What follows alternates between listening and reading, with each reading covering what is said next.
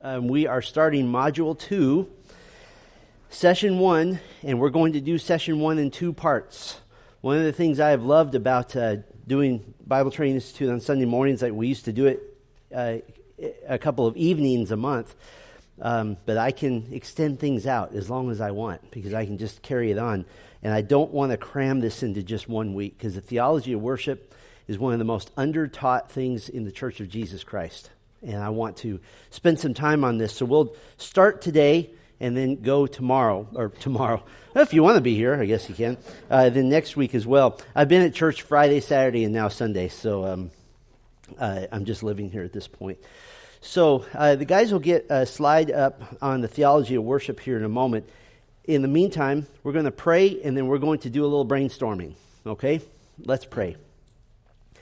Our Father, we come to you right now thanking you so much for the fact that we may gather not as a right, not as something that is owed to us, but we may gather because the blood of Jesus Christ has opened the doors of the throne room of heaven that we might come before you, that we might gather as the people of God, no longer as rebels against your holiness, but as those who have been saved by the grace of Christ, those who have been washed by his blood, made to have the imputed righteousness of Christ such that we might speak freely to you, we might sing freely to you, we might honor you, we might give you praise that you would receive because they come from, because of your grace, the clean lips of those who have been saved by Christ. Lord, as we look at the theology of worship this week and next, I pray that you would enliven our hearts to understand not what our culture says about worship, and certainly not what American evangelicalism says about worship, but what the Bible says about worship. We pray these things in Christ's name. Amen. So let's brainstorm for just a minute. And I want you to, for a moment, you can count on one hand the number of times you'll ever hear me say this. I want you to put your Bibles aside for a moment and use instead as your source for information your personal experience in churches. How many of you have ever attended a church other than Grace Bible Church? All right, we're a wealth of information. Wow, we're like a refugee camp, I guess. If all you knew about worship comes from your experience in churches, good, bad, indifferent, you're not sure, just throw out some sentences, not long paragraphs, some sentences about what you would say is worship. What would you say? Let's start over here. Just throw something out. Music is worship, okay? What else? Putting hands in the air is worship. We've talked about that. Yeah. Say that again. Reading the Word. That is worship. Absolutely. I'm glad you've had that experience. What else? What is worship? Say it again. Being entertained. That's part of being worship. Giving money. Giving. That is part of worship. Anything else? Emotional high. Ding, ding, ding, ding, ding. And Darla? Yeah. Evangelizing. Yeah. Telling of our faith. Generally speaking, American evangelicalism connects worship with what? Emotion and music. That's our connection. Darren and I are both a little sticky about this. We try really hard not to say the phrase, let's have a time of worship and then the Word of God will be preached. What does that say? That says that preaching is not worship. We also, of course, have Romans 12:1, that 1 and 2 that tells us that our entire lives are meant to be a sacrifice of what? Of worship. And so our conception of worship has been based very much on, and one of you said, an entertainment model. And that has been the case not just for the last 20, 30, 40 years. That's been the case for centuries. Martin Luther wrote against an entertainment model of worship. And he talked about high worship. What is high worship? High worship is the idea that we worship centered on God, not centered on man. And for example, one of you, Russell, brought out the idea of raising hands. There's no biblical admonition. We don't have a sniper in the back. If your hand goes up, you're going to get it. That's not it at all, and there's nothing inherently wrong with that. But can you answer the question, why? If your hand goes up, can you answer the question, why? From the Bible. Oh, well, 1 Timothy 2 says lifting holy hands. We already talked about that when I preached through 1 Timothy chapter 2. That is not the idea of physically your hands going in the air. That is the idea of cleanliness, purity, humility, and need. You could easily say lifting empty hands, that I have a need, because the context is prayer. If you did a study, and I just read another article on this week, if you did a study of all the times in the Old Testament that the idea of lifting hands and worship are put together, you know how many times lifting hands is a connotation of joy and happiness? Once. All the other times it's a connotation of lamentation and concern and sadness and sorrow and grief and need. So if you want to lift your hands, that's fine, but know why from Scripture. I went to an event once that was a Christian event, and lots of people from lots of different churches, and the band started playing. And you know I'm a musician, I love good music, and they had a great big chord, bang, and I love that. I love electric guitar. Big chord, and it starts off. Hundreds of people, poosh, the hands go up. Not one of them knew why. I can tell you why. It's because the music started. And it was a conditioned response. It's the same way you walk through the door and my dog's tail starts wagging. It's just a response. So we have so many misconceptions about worship that we have to go back to Scripture, because the irony is that the American Evangelical Church understands worship so little, and it's literally the most important thing we do. So I want to take some time on this. I have a short version of a long presentation that I'll do here over the next couple of weeks. And I want to just get you thinking about this, because I think this will change the way you think about coming to church. I think it'll change the way you think about gathering together. I guarantee you that the churches around the world that have determined to stay open, even when the government says stay closed, they have a better theology of worship. They're not bound to man, they're bound to God. And so theology is important. So just thinking about worship here, one author writes this, and you'll get these slides online. He says, this is a guy named Nichols. He says, worship is the supreme and only indispensable activity of the Christian church. It alone will endure, like the love for God which it expresses, into heaven, when all other activities of the church will have passed away. When you think about that, we will worship, everything else will be done. How many people will you lead to Christ in heaven? None. How many times will you need to tell a lost person the gospel? None. How many times will you need to pray for the salvation of children? None. So many things that we do now are rooted in the fact that we live in a sinful world. And so worship is the indispensable activity. Wouldn't it be nice to know what we're doing before you get to heaven? I want to. Alan Ross, one of my favorite writers on worship, he says this: for worship to be as glorious as it should be, for it to lift people out of their mundane cares and fill them with adoration and praise, for it to be the life-changing and life-defining experience it was designed to be, it must be inspired by a vision so great and so glorious that what we call worship will be transformed from a routine gathering into a transcendent meeting with the living God. Those are big ideas. Those are big, lofty thoughts. There's no more activity that's important to the individuals of the body. No more activity that's important in our relationship to Christ, to the corporate gathering of the church, than worship. This is what we do. This is the center of everything. Worship encompasses the whole of our lives. It includes going to an intentional group gathering that we often call going to church. Well, we're not really going to church, we're gathering as the church, but we understand what that means. Even in well-meaning local church gatherings, though, worship presented to the Lord is not always based in the theology of worship. And as some of you have alluded to already, it's often not understood to be anything beyond singing.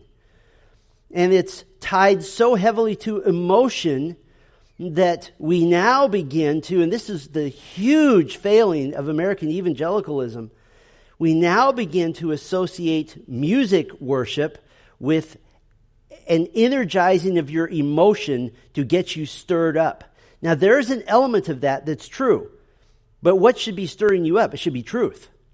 Truth is what stirs you up.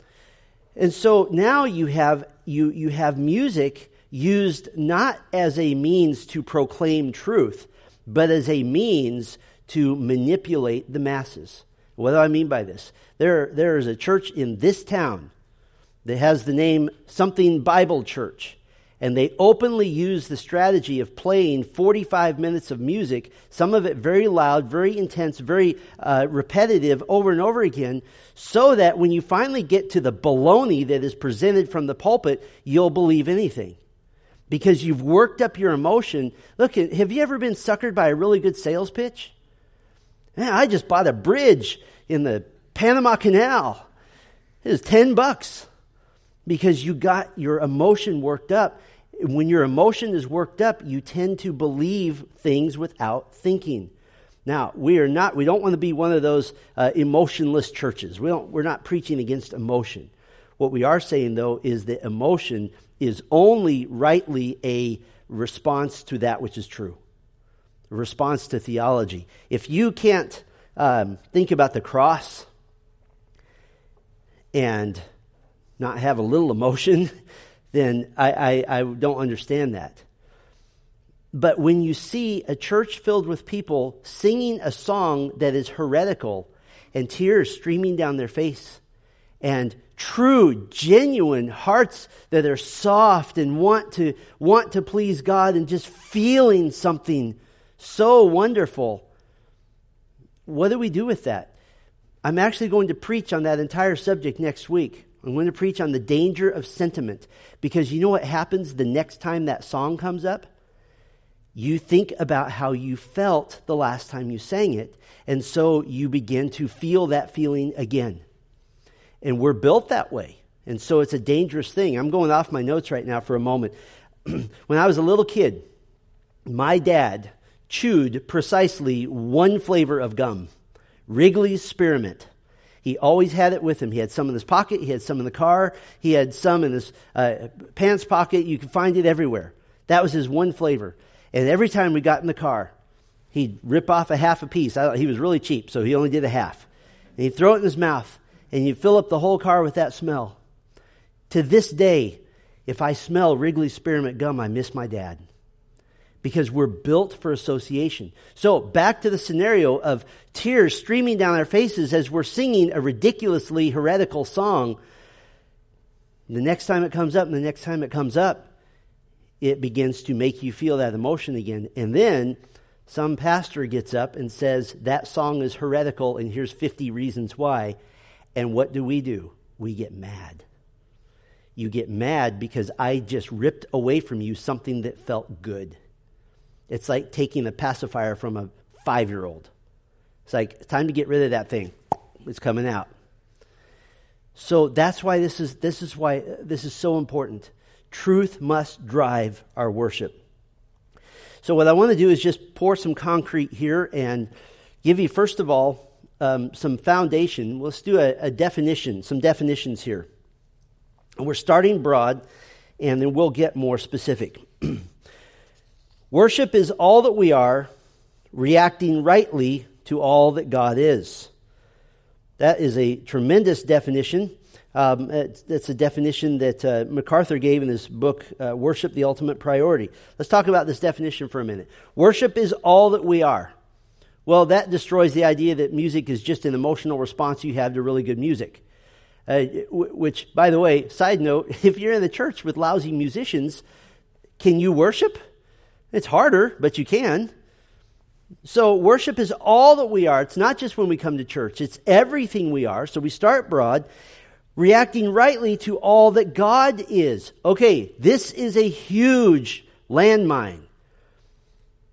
All that God is. How do you know everything we can know about God? You must know His Word. You must be familiar with Genesis to Revelation. You must know what God's attributes are. You must continue in your journey to know God. If you're not being taught, if you're not being led, if you're not being studious and taking in what Scripture says about God, then, according to this definition, can you react rightly? No. And if you can't react rightly, what are you not doing? You're not worshiping. You're not worshiping. I've seen, and I've been around charismatic circles a lot, and I have seen there's a phrase that charismatics like to use, and it's sort of a stock phrase that they use. They say that the Holy Spirit is like a gentleman. He'll never force himself on somebody. He'll just simply wait for a response. And of course, that leads to, so now you should pray for the Holy Spirit and pray for the Spirit of God to do things in your life and to make you have experiences and that sort of thing. Well, what does that lead to? You now have what is essentially a blasphemous view of the Holy Spirit, because John chapter 3, Jesus said that the Spirit of God does what He wishes, when He wishes, with whom He wishes, and how He wishes. It's a blasphemous view, therefore you cannot worship properly. And now, who's in the driver's seat of what God's going to do? We are. And so you see how wrong theology leads you to have an inability to worship God properly. It's another definition by Alan Ross. Worship is a response to the revelation of the holy Lord God of glory.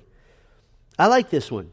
It's a response to the revelation. What does that mean? It means that true worship is based in your knowledge of the Word and understanding of the Word. Now, you might say, well, that's not very nice. A brand new believer doesn't know anything about Christ. Yeah, they do. They know that the cross saved them. And so a new believer can say, I don't know much about Genesis through Revelation, but I know that Jesus died on the cross to save me from my sins. I don't know about you, but in the book of Revelation, I would find that alone is enough knowledge to worship for all eternity. So it's based on knowledge. It's a response to the revelation. Then you begin to see Christ in Genesis 1, verse 1. In the beginning, God, Elohim, plural, God, created the heavens and the earth.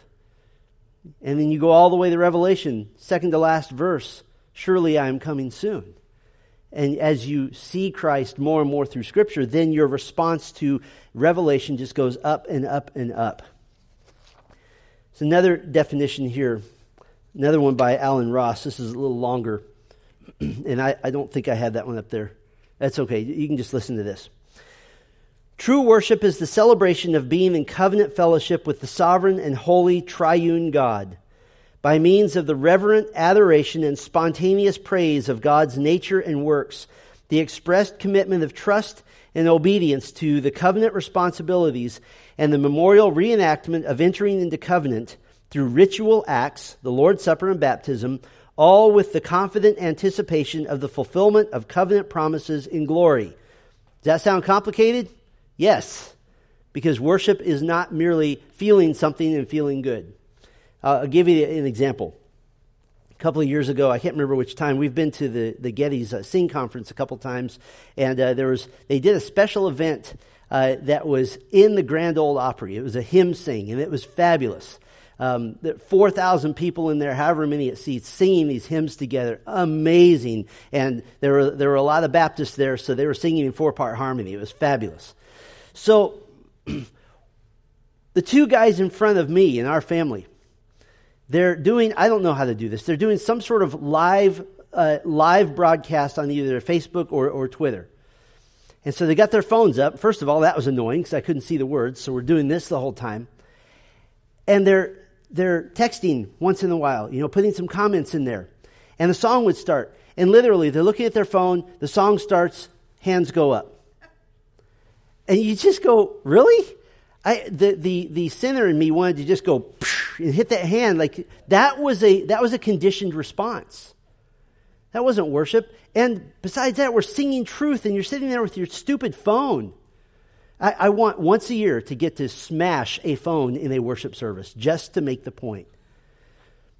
So it's a response to revelation. It's not just a gathering where you feel something. I mean, you can do that anywhere. Let's continue the response idea. The response to revelation. What kind of revelation? Well, we'll divide this into two pieces. The revealed holiness of God. Isaiah 6, 1 through 4, we see the vision of the glory of God and the angels in heaven saying, "Holy, holy, holy is the Lord God Almighty." We respond to His holiness. How is the wrong man-centered goal of gathering together so that you can feel something, how is that responding to holiness? That has nothing to do with the holiness of God. When you think about the holiness of God in Isaiah 6, what was Isaiah's response? Does anybody remember? Was he jumping up and down and smiling? Say it again. He fell on his face. He was terrified. He said, "Woe is me." He thought he was about to die because he saw the holiness of God. And in fact, the angel came and touched his lips. It was a symbol of forgiveness. How is it that Isaiah could see and worship the holiness of God? It was only by being forgiven. So, we worship in response to the revealed holiness of God. Revelation 4, verse 8. 4 living creatures exclaiming the holiness of God. And according to both the Old and the New Testament, that never stops. At this moment, angels in heaven are crying out to one another in antiphonal praise. "Holy, holy, holy is the Lord God Almighty. Holy, holy, holy is the Lord God Almighty, who is and who was and who is to come, who is and who was and who is to come." And that continues every moment.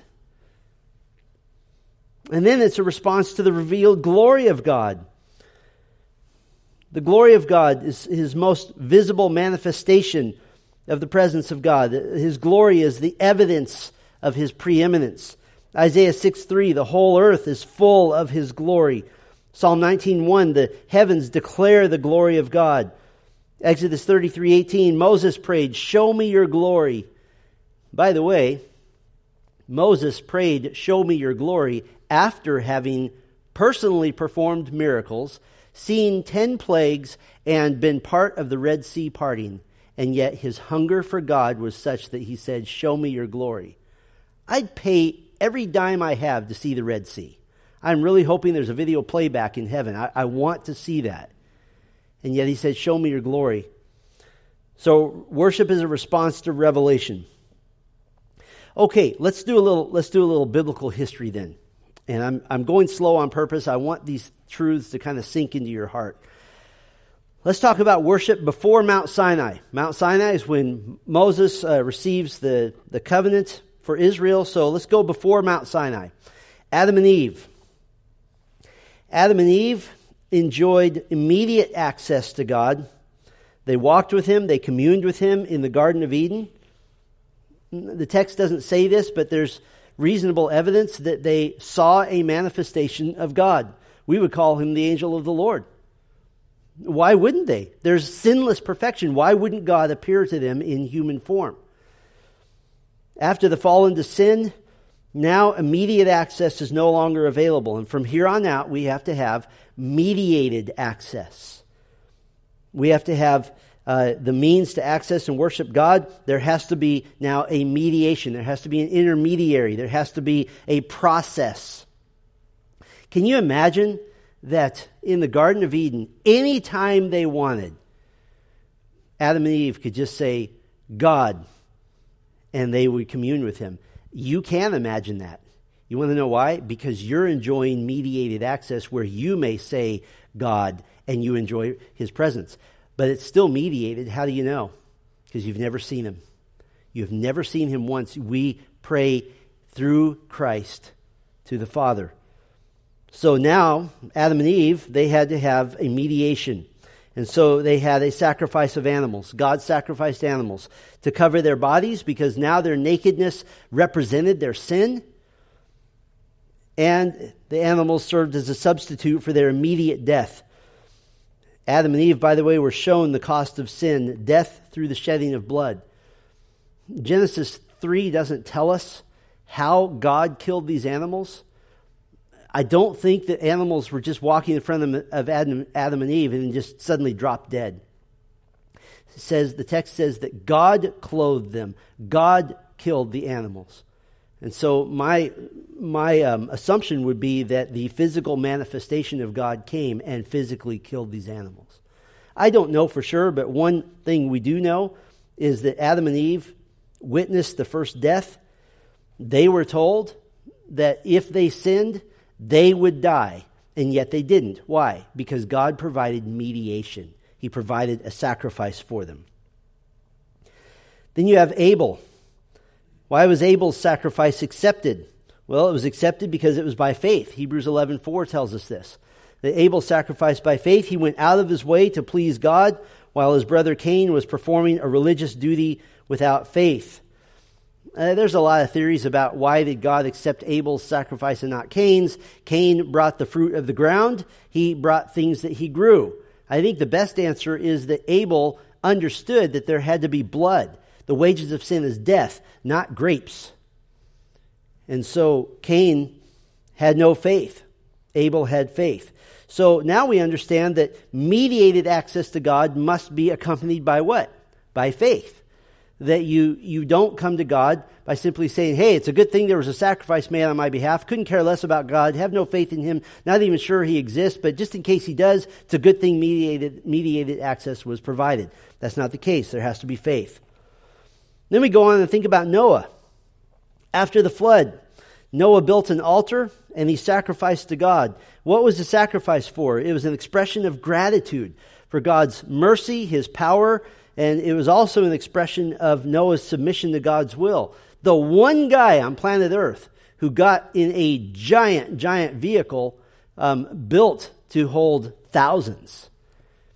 The ark was as big as a cruise ship, and yet 8 people got on it. And so Noah built an altar, sacrificed to God. So sacrifice, we're already seeing, is connected to worship, big time. It's part and parcel of worship. How about Abraham? We're still worship before Mount Sinai. Abram built an altar to God, Genesis 12:7. This was a response to what? To God's revelation to him. Genesis chapter 12, God gives the Abrahamic covenant. He calls Abraham out of Ur of the Chaldees. He gives him his promises. He promises to make him a great nation, to bless his people, to that all who bless him will be blessed, all who curse him will be cursed. He makes these promises, this revelation, and what does Abraham do in response to revelation? See also Alan Ross, he worships. He builds an altar to sacrifice. It was an expression of gratitude and devotion to God for calling Abram. I mean, just put it in terms today we can understand. This isn't going to happen because we have a Bible, but if you were walking down the street and you turned a corner and suddenly God Himself appeared to you and spoke to you in all of His glory and then disappeared, would you say, that was interesting, and keep walking?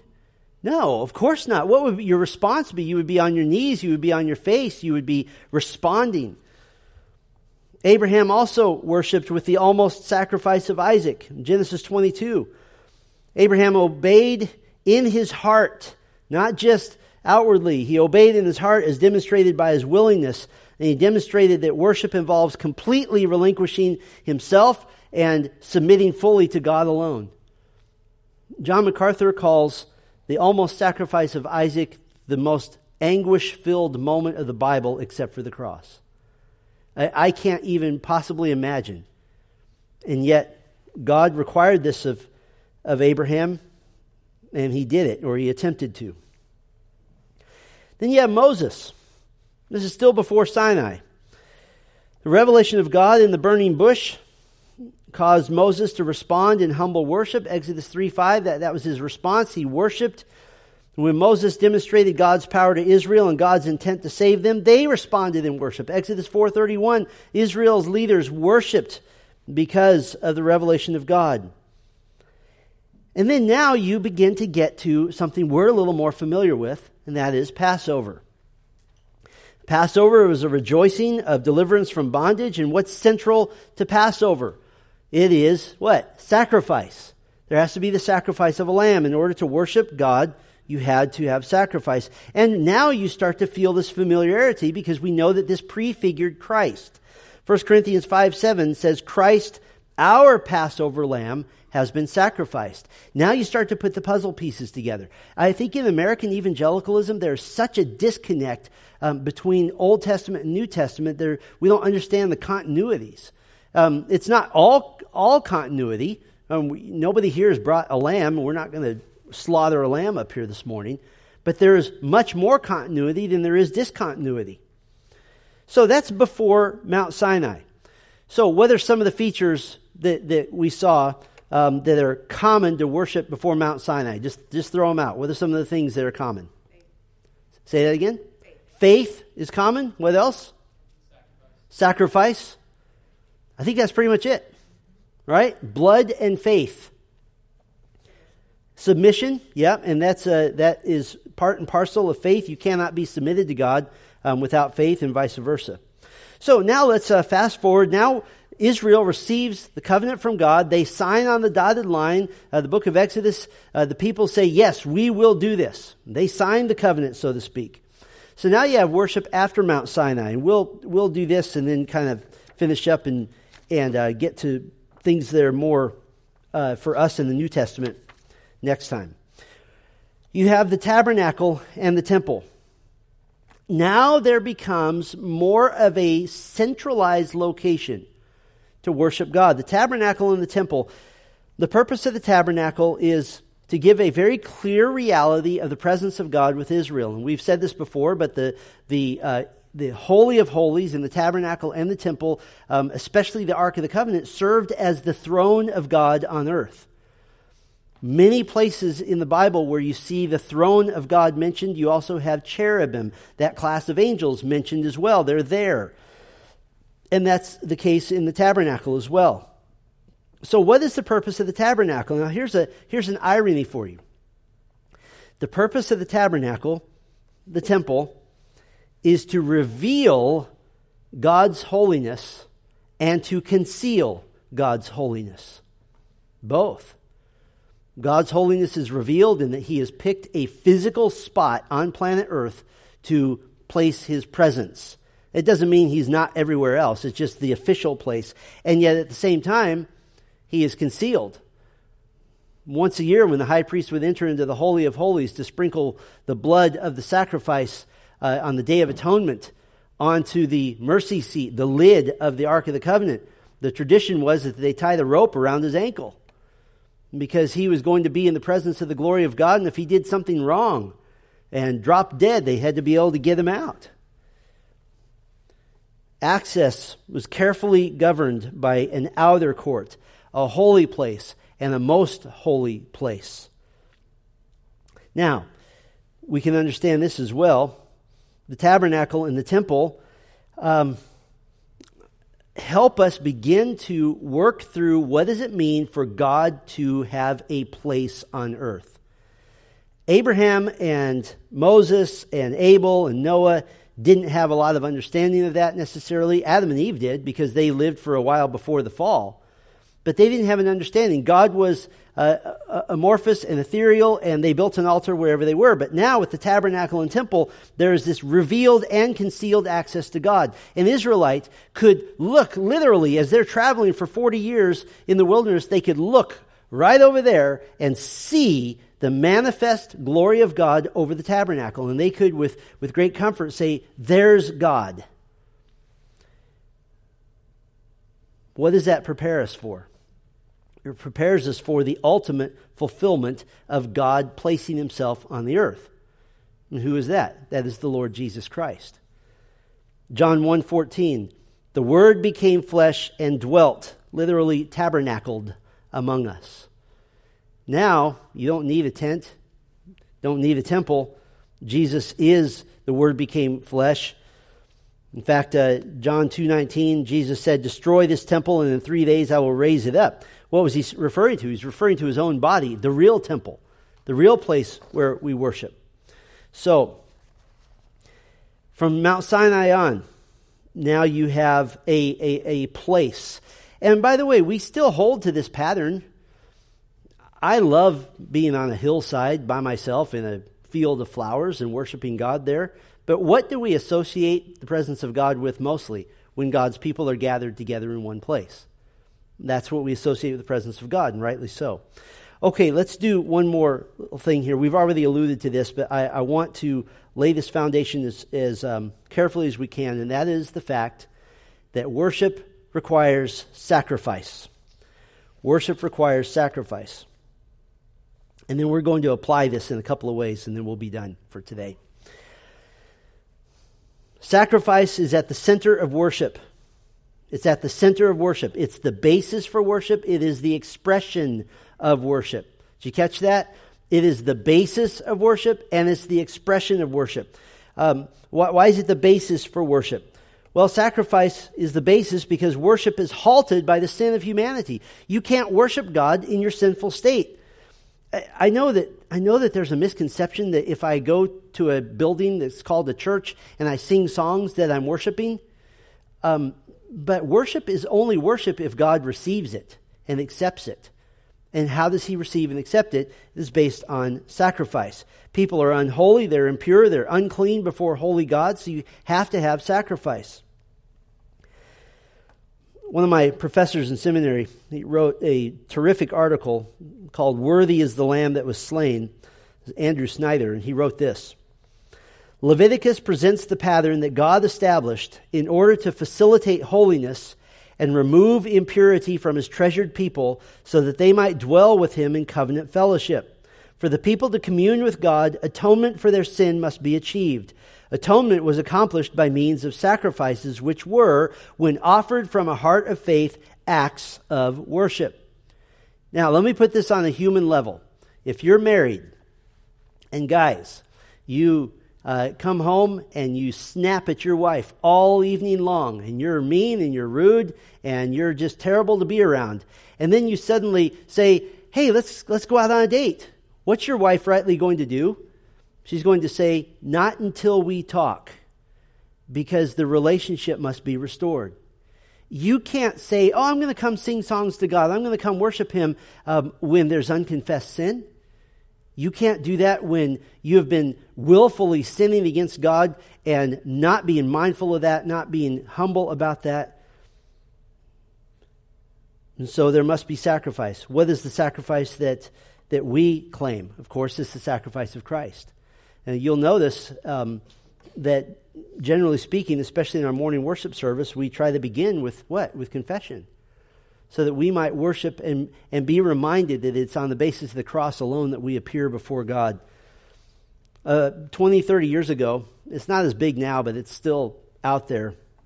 There was a theological system, and I've preached on this, easy believism or free grace, sometimes what it's called, that has a very, very staunch belief that once you've gotten saved, you should never confess sin to God again, because you're trying to get saved over and over again, that you never have to say sorry for anything. Does that work even in human relationships? The day of your wedding, my vow is, I am sorry for everything I've ever done, and you will never hear the words "I'm sorry" again, because I know you'll accept me no matter what. What should that woman do? She should walk away at that moment. If that doesn't work in human relationships, how much less in our relationship with God? No, we come because of sacrifice and the sacrifice of Christ. Do we have to be saved over and over again? Of course not. But our relationship needs to be pure. I mean, in the Old Testament, you were saved by faith, just like we are now. And yet you were commanded, before you appeared before God, you washed your clothes, you washed your face, you cleaned your body, and you came as clean as you could. The Old Testament sacrificial system is related to worship. As we taught through Leviticus a number of months ago, you saw that purity and holiness was a paramount concern to God. That we come before him in purity. The worshiper came as a sinner in need of acceptance by God. God is the one who grants the effectiveness of the sacrifice. Did you catch that? God is the one who grants the effectiveness of the sacrifice. He gets to define what the sacrifice is. So when somebody says, I'm going to give $10,000 to the church so that God might look on me favorably, that's not the sacrifice he asked for. The wages of sin is not $10,000. The wages of sin is what? Death. And it must be the death of a perfect human being who it can only be perfect because he's God. And so he alone defines the sacrifice. You remember in the Old Testament, you couldn't bring, that gnarly old goat that was limping on 3 legs. Hey, I'm going to sacrifice this thing. It's not worth anything anyway. No, God said, you bring the best. He alone defines the sacrifice. We don't get to do that. The offering consisted of that which was costly to the worshiper. Now, this is something that we'll talk about next time. But just because Christ made a sacrifice for us doesn't mean we don't make sacrifices. Should it cost you nothing to worship God? Yes, we can say, well, it cost Christ everything, but you wouldn't even go to a restaurant and demand free food. And yet sometimes we go to church and demand free worship. That's why we bring a sacrifice. This whole COVID thing where we stop passing the plate has driven me nuts, to be quite honest with you, because we need that physical act of putting something in God's hands, so to speak. And praise God for online giving. You guys have given more than I've ever seen in my life, and we are thankful for that. So what do? When you're hitting that submit button, stop for a moment and just say, God, this is my sacrifice to you. It costs me to worship you. Not costs for our salvation, but it does cost to worship. The offering consisted of that which was costly to the worshiper, and the worshiper came to commune with God in covenant fellowship. So I want to kind of stop there, and I want to just apply this. Our culture and American evangelicalism has a misconception about worship that is so dangerous that from a human standpoint, people will go to hell because of this. Now, I'm not denying the doctrine of election. I'm not denying that God chooses those who will be saved. Not denying the doctrine of regeneration. Just think from a human standpoint for a moment. When a church defines salvation as a process, now you get in trouble. Because now the strategy, so to speak, of a church that is built on the idea of growing and that more people is better than fewer people and so forth, their strategy now is to provide quote-unquote worship that unbelievers enjoy. And so you can see this on church websites. Come enjoy our worship. Okay, let's go back 3,500 years. You're taking the best of your lambs. You only have 5 of them, and you're taking one of them. And you're taking the best of your lambs. And the priest stands before you and says, put your head on the lamb. And you put your head on this lamb, and he hands you a knife. And you put your arm around that lamb, and you lift his head up, and you slit its throat. Would the website for the tabernacle say, come enjoy our worship? No. When the strategy of the church is to tell unbelievers to come enjoy the music, so to speak, or for example, come enjoy a relevant message, meaning the Bible is too dusty to understand. When you have done that, what you have now done is convinced unregenerate people that they may worship God. And churches always say, well, that's just part of our process. The problem is they never finish that process. They never get to the point of saying, how many of you here have been here for 3 months? And people raise their hands. Okay, let me tell you the truth now. You're going to hell. They never say that. They never get to that point. And now you have churches with thousands and thousands and thousands of unregenerate people believing they're worshiping God because they're having an emotional experience. Listen, I can go hear a Philharmonic, the Los Angeles Philharmonic, incredible symphony, and I have an emotional experience. Tears come to my eyes because of the beauty of that music. That doesn't mean I'm worshiping God. It just means it's really good. So the problem with not understanding that worship requires sacrifice is, just to put it bluntly, unbelievers are incapable of worship. They're incapable of it. As a matter of fact, I could make the case from Scripture that unbelievers trying to worship makes God very angry. What does he say multiple times in the Old Testament? Stop bringing me your sacrifices. Stop celebrating the festivals. Why is he saying that when it's the law? He says that because you don't mean it. There's no faith behind it. You're just doing externals. Quit it. He says, I don't want it. Because it doesn't mean anything to him. So it's imperative for you to understand when you bring your unbelieving friends to church, don't tell them, come worship with me. Tell them, come be with people who are worshiping God.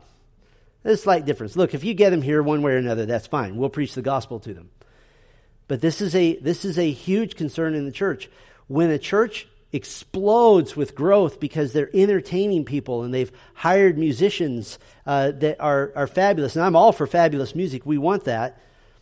But to make you feel entertained and the music's so loud you can't even hear yourself think, much less sing. What is that? That is convincing unbelievers that they are worshiping. You know what Jesus would say to that? It would be better that a millstone be tied around your neck and you be thrown into the sea than you lead one of these little ones astray. Don't convince an unbeliever they're worshiping. Convince an unbeliever they're incapable of it. And then offer them the way. Jesus said, I am the way, the truth, and the life. No one comes to the Father except through me. Would you like to come to the Father? Would you like to be a worshiper? So I want to drive that home because that is such a huge misconception in the church today. That you get enough talented musicians up on a platform and you're worshiping. And that's not true.